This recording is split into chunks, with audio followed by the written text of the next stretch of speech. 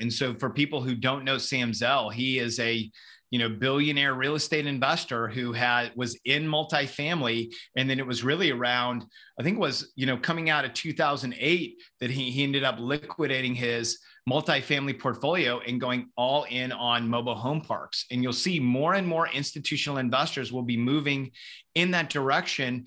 And the main reason is yield. When we're in this situation where cap rates are compressing, people want yield. You're listening to Ice Cream with Investors, a podcast that is dedicated to teaching you how to better invest your money so that you can live a more intentional life. I'm your host, Matt Four, and it is my goal to teach and empower you to remove the roadblocks to your financial success.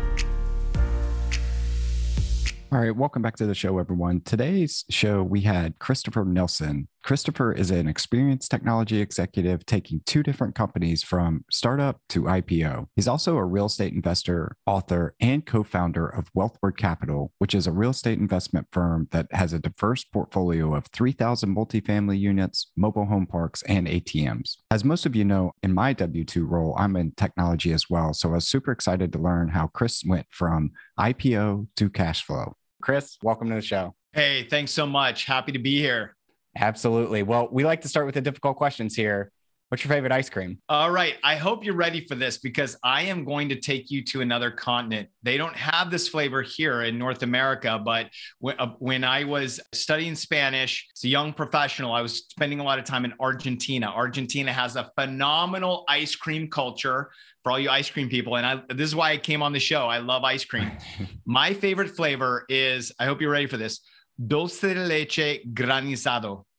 Now, it sounds really fancy, but what it is it's dulce de leche ice cream with huge chunks of milk chocolate. It's absolutely phenomenal. I love it. And I had no idea about the Argentina ice cream culture like that. I actually thought, since you're in Austin, you were going to go with some kind of like really niche keep Austin weird flavor, but we'll go with it. Yeah, no, it is something that literally sometimes haunts me as I'm looking around for ice cream and I'm like, I wish they had the dulce de leche granizado, but I make it myself. What do you say?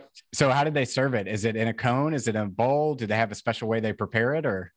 So they do a lot of cones there. So they have one of the big ice cream shops there is called Freddo, Freddo. You can look it up online, but yeah, you get the cone and then you can get different toppings and sprinkles sort of put on it, or you can do it in a bowl, but they serve nice big sugar cones that are almost the size of waffle cones, but they're actually, sugar cones. And that's the way I ate it. I absolutely loved it. Man, I am doing Whole30 right now. So we got to stop the conversations on ice cream or else my mouth will start salivating over here. But tell our listeners, what's the scoop? What do you do today? So what I do today is I actually do a couple of things. So I am still a full-time W-2 employee at GitLab, where I am the Senior Director of Enterprise Applications. And as you stated early in the intro, it's one of the companies that I help get through a IPO event. At the same time, I'm also the co-founder and principal of Wealthward Capital. So Wealthward Capital was founded in 2018, and it was really to help technology professionals diversify their tech equity into passive income producing real estate, primarily multifamily. And then now we've branched out into ATMs and mobile homes. Awesome. Well, I actually don't know this question, or the answer to this question, but where did your real estate journey begin? Tell us about your first deal and how you got involved in real estate. Well, actually, my first deal was actually through Fundrise.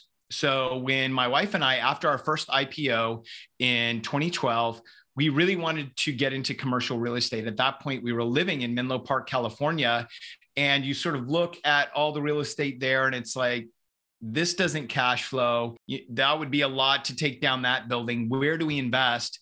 We were doing a lot of research at the time and found our way to Fundrise, where, this is a phenomenal tool for non-accredited investors where you can actually, now they've changed the model. Presently, it's more of a fund model, but at that point you could put $2,000, $3,000, $5,000 into individual investments. They did phenomenal reporting. So it was a great way for us to get some skin in the game and take all of the underwriting that we've learned and put it to use. So we invested at first in a a condo upgrade in Brooklyn, in some apartments in Los Angeles, and then an industrial building in Washington, D.C.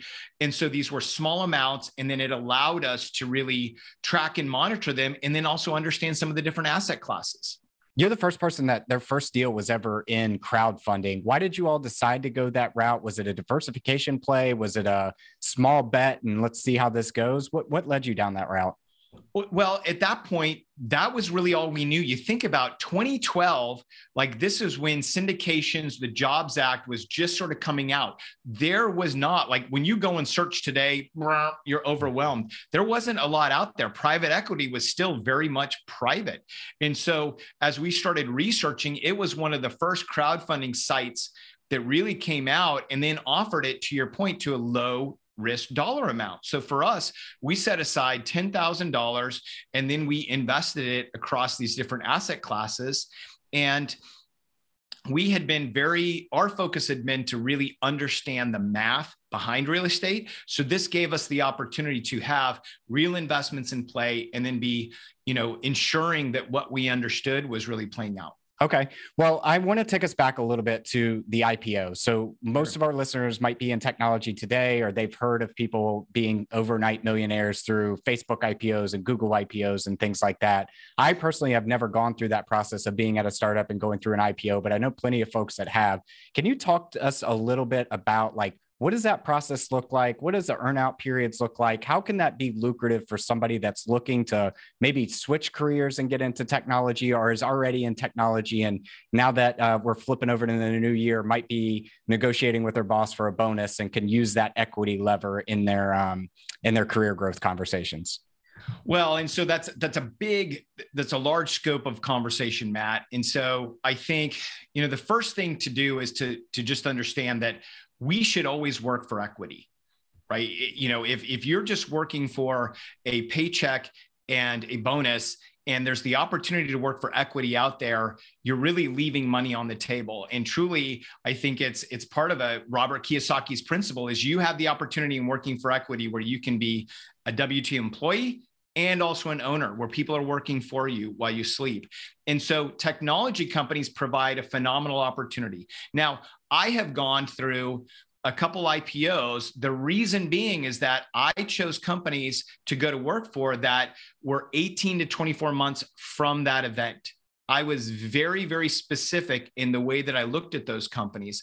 But taking a step back, I think like any investment, and this is what I want to encourage technology employees to do. And you don't have to be a software engineer to make money in tech equity. I know plenty of people in finance, in marketing, in other roles that are making great money in technology companies working for equity. But like any investment, you want to look at the scope and say, what's your risk profile? I have helped a lot of people transition from early stage startup companies where they had a lot of equity, a lower salary, but they weren't clear on where they got the liquidity to go to work for Google or Lyft, where they're actually getting their salary matched in equity and they're getting the liquidity in the first month. They're able to actually then start investing some of that immediately. So my encouragement to, the audience here is understand your risk profile and understand that if you look at it like an investment, there is a lot of opportunity. And later this year, I'm going to be publishing my book From No-Do to IPO, which walks you through my process. But my experience was I worked for 10 years for a technology consulting firm called Accenture. And it was there I really created a lot of career capital. So it's my education, my experience, and results. So I was really experienced in how to implement cloud business systems, Salesforce.com, Workday, NetSuite, high value to startup companies. So what happened to me is I wanted to leave Accenture and I wanted to go work for a startup company as a way to generate equity for my family. And guess what? The first startup company that I chose was a horrible mistake. It was. I ended up working for a bad boss, nursing an ulcer. And why was that?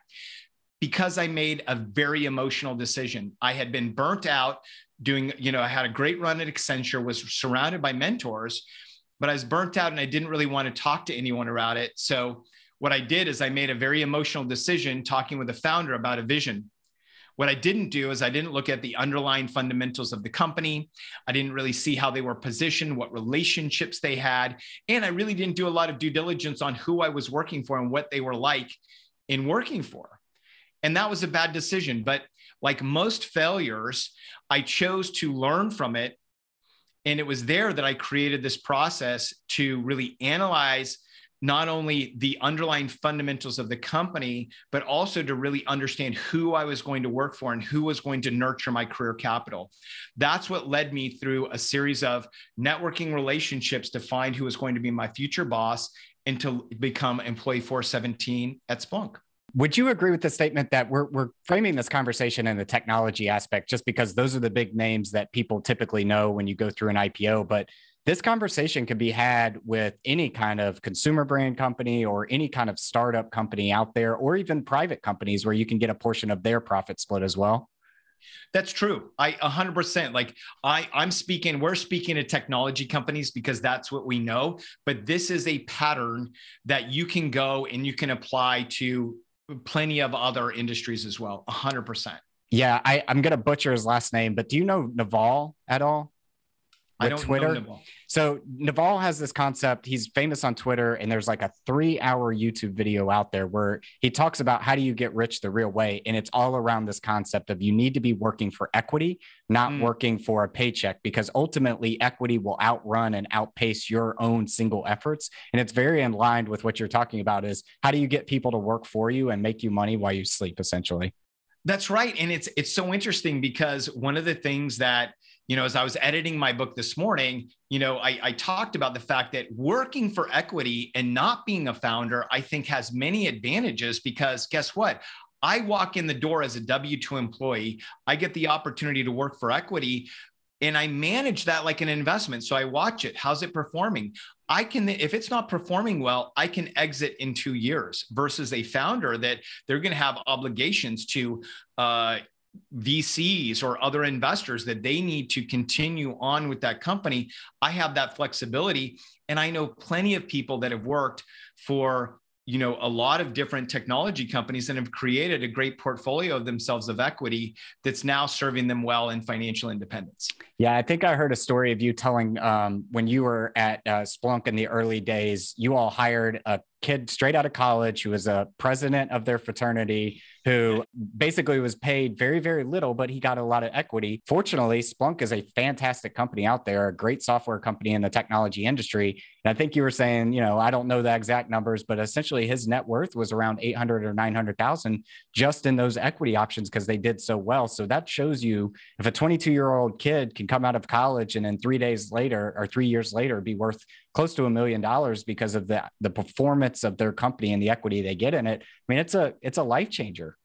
It really is. And the interesting thing to note there is that was post IPO. And this is one of the things that I want to draw people's attention to is that if you get a company that has just gone public, that is a phenomenal time to join too, because sometimes the stock price is lower. The company still has a lot of growth. They're growing from, 150 million or 200 million in revenue to $1 billion. There's still a lot of growth that's going to drive the stock price up.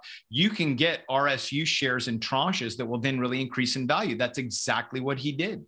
Yep. Would you, so we're coming into the early part of this year. A lot of people are having career conversations and bonus time's coming around. Do you have any tips or tricks for anybody that's having that career conversation with their boss today to negotiate an RSU, which is a restricted stock unit, right? If I'm not mistaken, or tranches or equity in their company?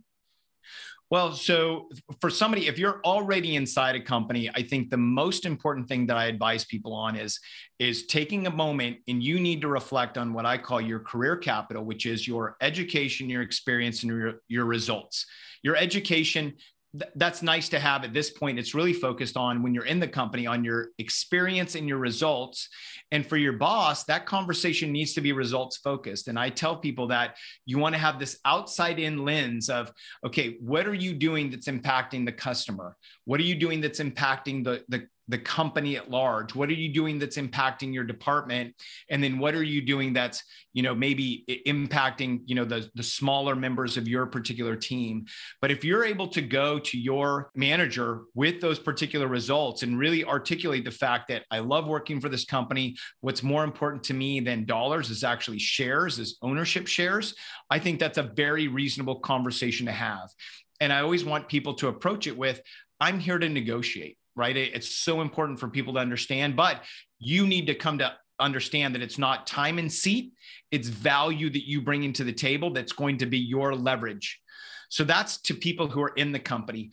The biggest piece of advice that I give to people that are applying for jobs right now, and this is the one piece that has worked so well for many people that I've coached, is when you get an offer from a technology company, the HR person, generally speaking, or your manager is going to sit down and they're going to walk you through the offer. You listen intently and ask any clarifying questions. Oh, is this, is this, that? Then you take a pause at the very end, you look at them and you say, what on this is negotiable? And then you take a pause. And I will tell you that 9 out of 10 people, the response that you get is somebody who will tell you immediately, oh, the equity or the salary. Their response will tell you what on that you have the ability to then come back with an offer. Because by telling that question, number one, you're setting the stage that you're here to negotiate. Number two, they will then tell you what on there is available for negotiation so that you know where you can move the needle. I love that. What on here is negotiable, because everything in life is negotiable. You just have to find the right terms. And you have to ask for it. And the thing is it's a very simple and disarming question. And you'll find that most people are, most HR professionals are not expecting that. And then they will turn around. And again, the response that I've gotten from people that I've coached that have just asked this question has been phenomenal. Yeah, being in sales, the number one thing I've taken away in my career is that you don't get what you don't ask for. So you might as well just ask for it, because the only thing they can say is no. I want to switch gears now. So you have this big IPO event at Splunk and you start investing in Fundrise. You get a little taste of that passive income, that monthly reoccurring income coming in, and then you decide to do more. What was that next step? What did that look like for you? Where did you get involved?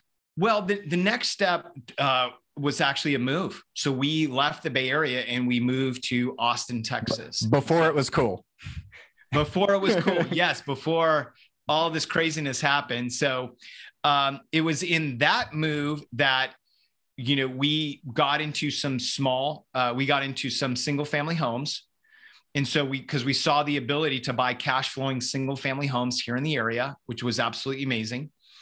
And then we were actually able to find different multifamily apartments and operators that we could personally get to know. We could be at meetups with them. We could have meetings. We could walk the properties. I mean, it really opened up for us what we weren't able to really understand or realize when we were living in California. And so we started making different investments in multifamily, and we were focused on Dallas, Austin, and San Antonio. And we were investing for ourselves and our family.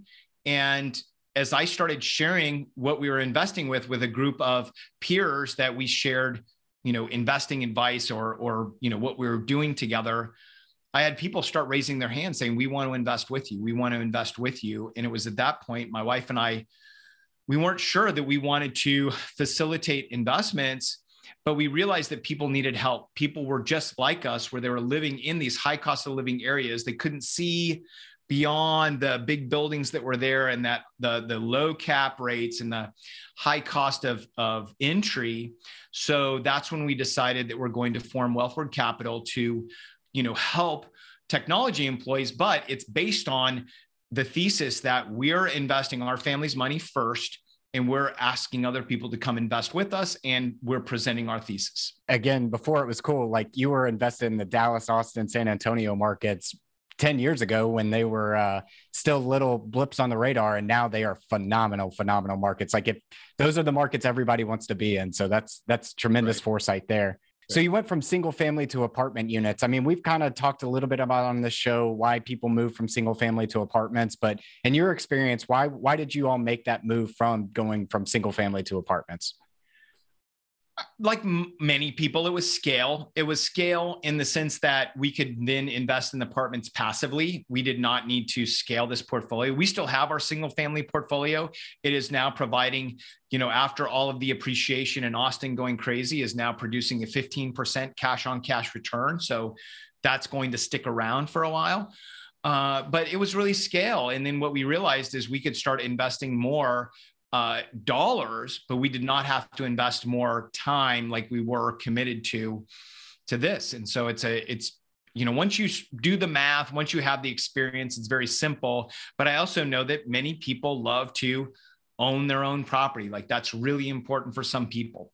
Yep. Okay. Now I want to shift from apartments to multifamily and maybe even ATMs, because I know when most people hear ATMs, they might be thinking like, why in the world would people invest in that? But I know you have some really compelling reasons on that, but I want to shift to mobile homes. So tell us a little bit about like, why mobile homes? Why now? Why is this different than multifamily? Well, you mentioned something just a little bit ago. You said, wow, like, if you could think, 4, 5, 6, 10 years ago, investing in multifamily, the investments were very different than they are today. The nature of those investments were high cash flow, 8, 9, 10, 11% cash on cash return. As interest rates were continuing to move lower, you could do these cash out refis.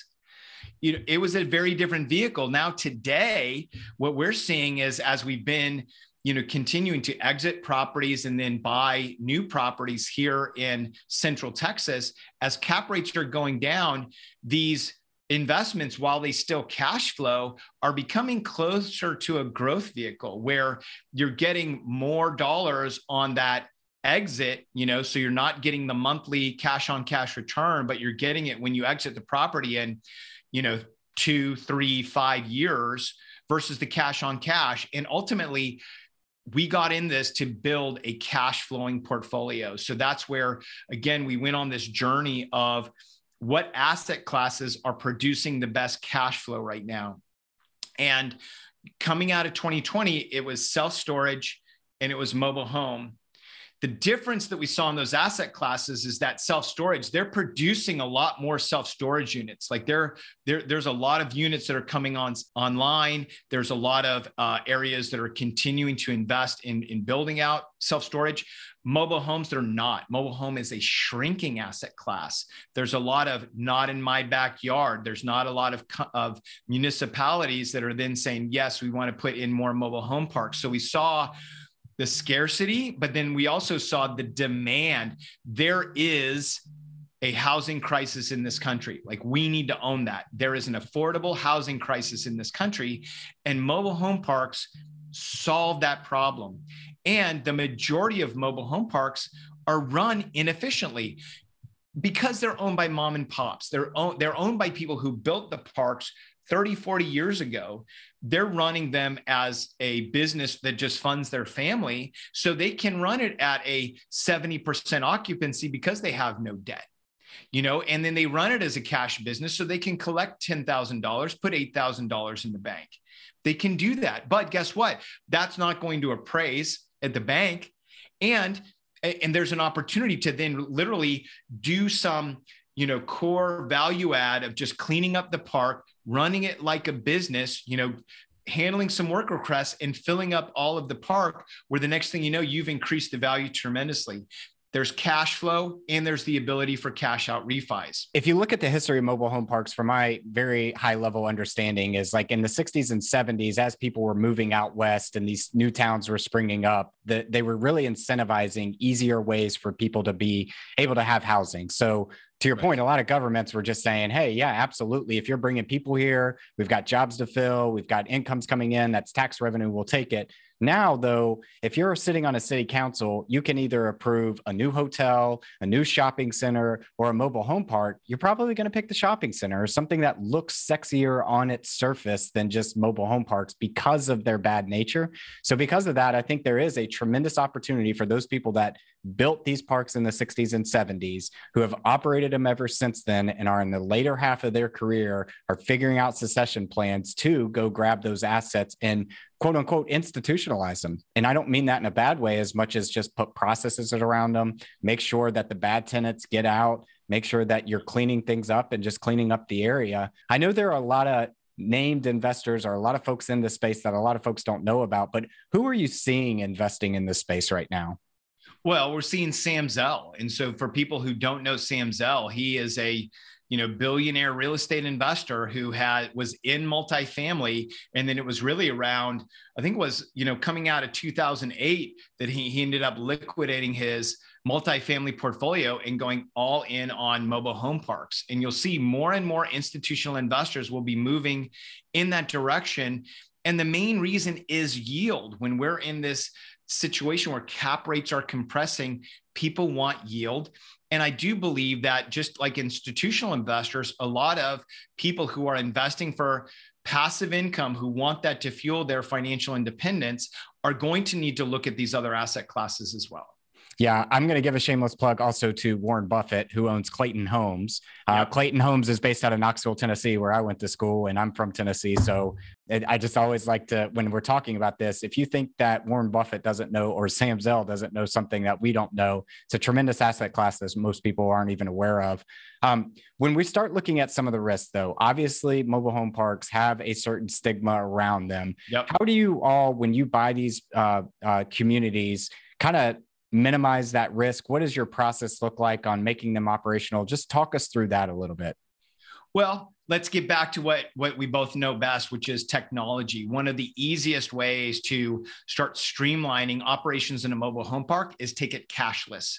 So one of the easiest pieces of technology to stand up is there's Pay Near Me. And so this is a feature where through a QR code that you can have on somebody's phone, they can actually have a hard copy. They can walk into a dollar store, a 7-Eleven, even Walmart, show the code, give the cash, goes directly to the bank account. So immediately you're removing the risk of cash moving around, and even in today's COVID era of disease changing hands. But that is number one way, bringing technology. Number two in technology is also then a lot of utility bill backs. You'll find that a lot of these older mobile home parks have just water that's just coming in and the owners are paying the water. So then putting meters on the individual properties and being able to do bill backs is a very easy way for a value add feature. And then also bringing in more conservation responsibility. People, when they start paying their own water bill, guess what? They use less. But I think the biggest risk, like anything, has to do with operations and who you're operating with. And so for myself, choosing experienced partners that have, a 7-year track record of success running 2,000 to 3,000 pad portfolios, trading over time so that, the number fluctuates, super important. And, who we're partnered with too, we are also helping support a veteran-owned operations business. And so these are experienced professionals that have been overseas, that have been in military zones, that they understand how to, serve and protect, how to come in and secure the perimeter, ensure that, number one, these properties are physically safe for the tenants. And, it's so great to be a part of an investment like this, Matt, because we get emails all the time just thanking us for taking over the park, making it clean, making it safe so that their kids can walk to the bus stop. Yeah, that warms my heart a bit, because I remember as 2020 was going down, my number one rule to any property manager I hire is safety first. Like, I don't care what it costs, as long as our tenants and our residents feel safe at where they're living. It's my job to provide them a safe, stable home. It's their job to fulfill the obligations of the lease. And that's how I think about our dual responsibility in that. So I love that comment there. Talk to us a little bit about like where you're looking for, and how do I define like what makes a good investment for mobile homes? Is there specific pads, or do you own the homes? Do you lease them back? Talk us through a little bit about that. We tend to look for parks that are owned by, mom and pops, individual owners that have owned them for a lengthy period of time. We definitely look in growing markets. Right now, we're primarily in Fayetteville, North Carolina, but we're looking all throughout the Southeast as we continue to expand our portfolio. And we do look for park owned homes. So this was a style of operating a park where the park owned the home and was actually charging rent on the home and rent on the lot. And this is also one of the inefficiencies that we see in the market, because the bank just really cares about lot rent.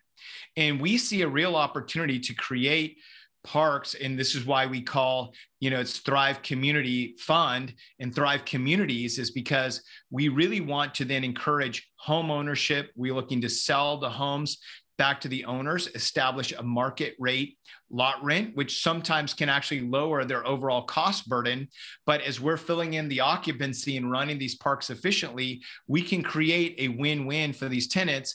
And exactly to your point, Matt, establishing the relationship that says, we want to set you up as a homeowner. We want to give you an affordable place to live. And this is your responsibility. Our responsibility is to make sure that you have all the services you need. This environment is safe, and this environment provides all of the services and the landscaping that's going to make it a pleasant place to live. I love that. Can you help us understand lot rent in case that's a new term for anybody out there? Sure. So a lot is, as a mobile home park operator, our job is to provide a lot that is zoned and spec'd for a mobile home to be set upon that provides, all of the electricity, the water, and the sewer to that. And so that is what a lot is. So imagine that a lot is then prepared for a brand new manufactured home to be sat on top of it. Essentially, what you're doing is you're going in, you find a park home with 100 units on it. They're all owned by the park. You'll take that and then sell back that home to that specific resident or tenant or whatever. So now they become a homeowner. This gives them more stake in the community, more stake in being good citizens, more stake in keeping up their home, et cetera, and things like that. And where you all are making the money is now shifting those utilities onto them, shifting those repair costs onto them since they're the homeowner, but you're charging them the piece of land, essentially, the dirt, as some people call it in the mobile home niche there, back to the tenant. So you're getting that reoccurring revenue with very little overhead, because all you're in charge of at that point is making sure it's safe and the environment's good, but also just keeping up the dirt that's underneath it.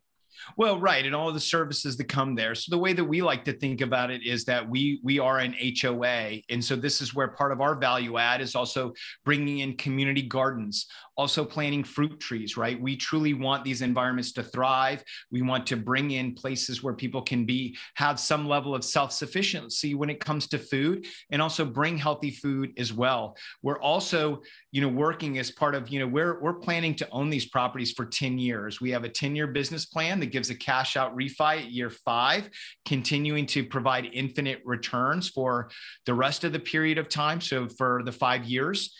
And during an optimization period that comes around year 4 to 5, we really want to then start bringing in more social services and really create this concept that mobile home parks are safe environments that, with a well-run park, will encourage people to actually better themselves and move on and move out.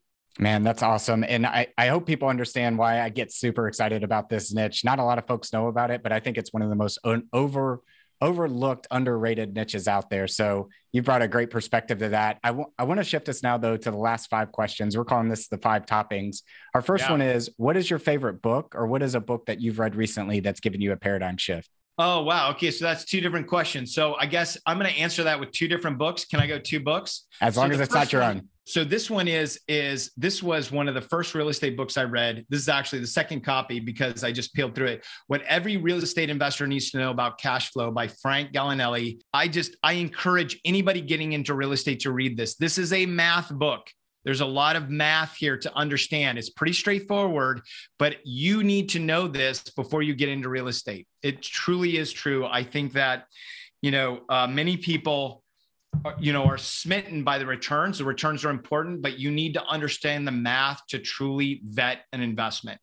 The one, though, that changed my perspective is I've been obsessed with this one, is Can't Hurt Me by David Goggins. I think really, the stoicism that he has in the mindset and the way that he really worked to change his mind, I think is just compelling. And so I'm a huge, huge fan of that book. Yeah, your first one there, I would agree. It is very nerdy, and it is very there's no storytelling behind it. It is a very cut and dry book, but I do believe that understanding how people get to their numbers in real estate is important if you're going to get into the space, and that's the best book for it. And I'm going to go on a little tangent here and tell you my David Goggins story. So most people know I'm an Ironman athlete. I like doing long distance stuff.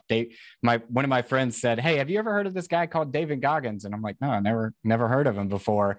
And he's like, "Yeah, you should look him up." Looked him up. Dude is crazy. I mean, it is just insane what he can go out there and do. And it shows you what you're truly capable of if you just don't let your mind win and let your body take over. But he actually lives in Nashville. So I'll be darned, like 2 weeks later, after hearing about this guy and doing some research on him, there goes David Goggins without a shirt on, just running down the street. And I'm like, there he is. So that is my one and only David Goggins story. And he's definitely a huge inspiration if you need to get up and get motivated in the day. 100%. Yep.